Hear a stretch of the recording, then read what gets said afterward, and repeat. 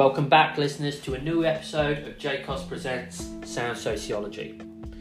In today's episode, we're going to be looking at how does the feminist perspective view the role of the family, as well as key sociologists like Delphi and Leonard. Feminism is a critical sociological point of view.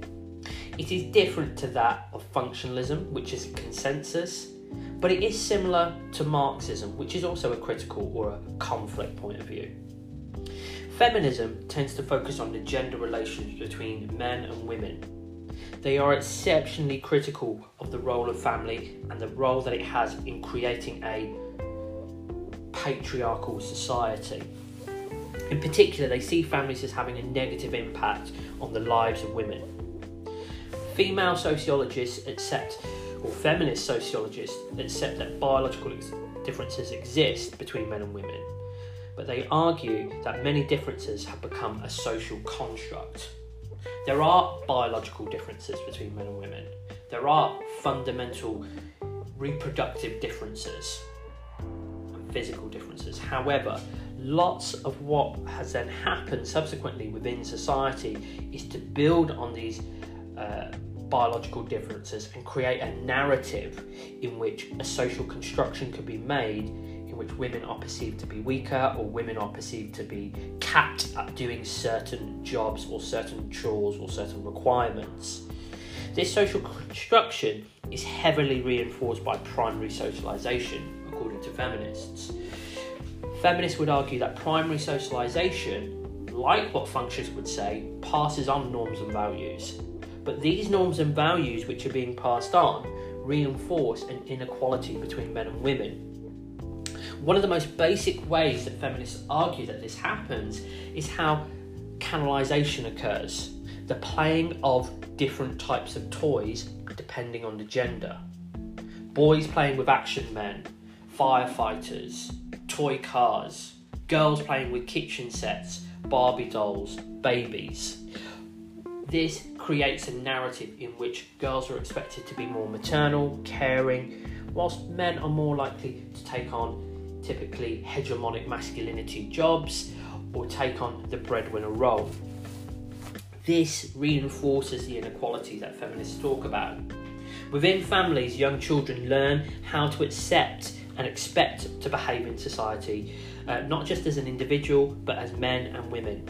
A girl who sees her mother doing the cleaning and ironing may assume that this is part of a woman's role. A boy who is encouraged to help his father with home improvements and wash the car may see this as part of the male role.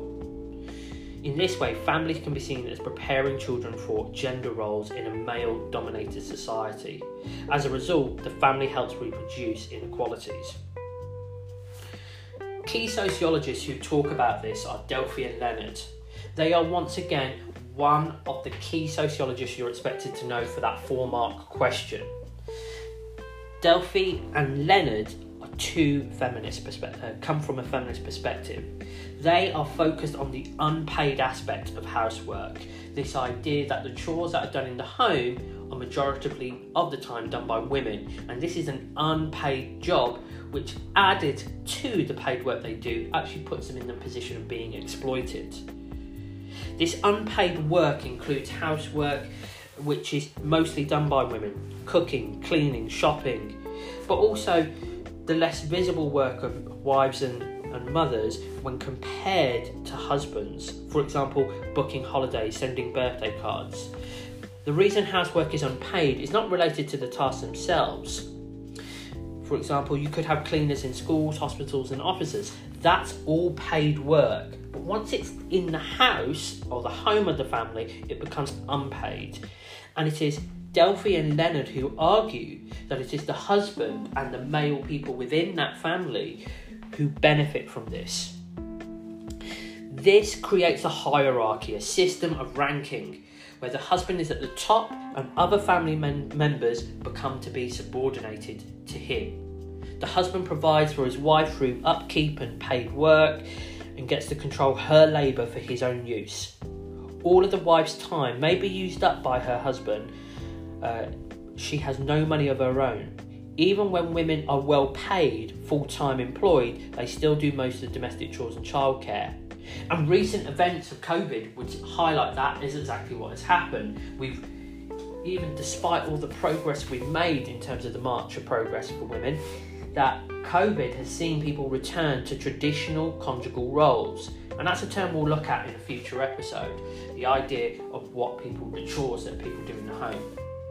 So despite all this positive action towards equality, Delphi and Leonard argue that fundamentally there is still an inequality, a set of expectations which have been created in a home where the man is expecting the woman to take on these unpaid labour jobs as they are associated with her. Family relationships involve economic exploitation. In other words, men use and benefit from women's unpaid labour in the home.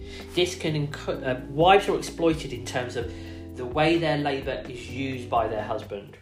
Think about both coming back from work, but the mum is the one who goes and cooks the dinner. It could be the women's work is not being valued. So again, you might have a woman who goes to work and comes back, but her paid job is not seen as hard as his job. So again, she gets devalued, and the only way she can compensate is to do the chores around the home. This creates a narrative of one person is more important than another. Wives are also exploited in terms of their financial dependency on their husband. Now, this may not happen when women are going out to work, and yes, there is the gender pay gap, but we can also see it in the most traditional sense of the word, a traditional nuclear family, a conventional nuclear family, if you will, where the wife has no income of her own and is reliant on husband's income. This again creates a narrative of, husband is the one who's the breadwinner, and in return, this is what should be happening in the home if you're not going out to work.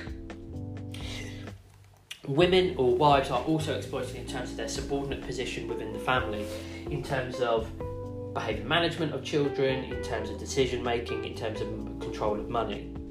Delphi and Leonard argue that fundamentally the family is patriarchal at its core. Families maintain men's dominance over women and their children. Now, Delphi and Leonard were writing some time ago, but it could be argued that, especially over the last 12 months of COVID, that we have seen this still continue.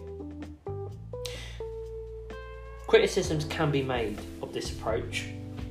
Delphi and Leonard do not take into account families in which power is shared between members, that actually there is this overall shift towards joint conjugal roles. So Delphi and Leonard overlook that.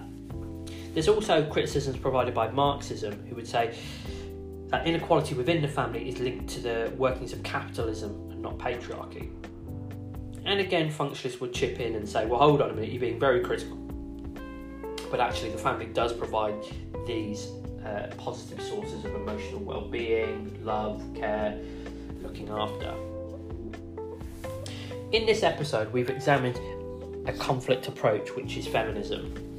This is the basics I would suggest when approaching a question to do with families.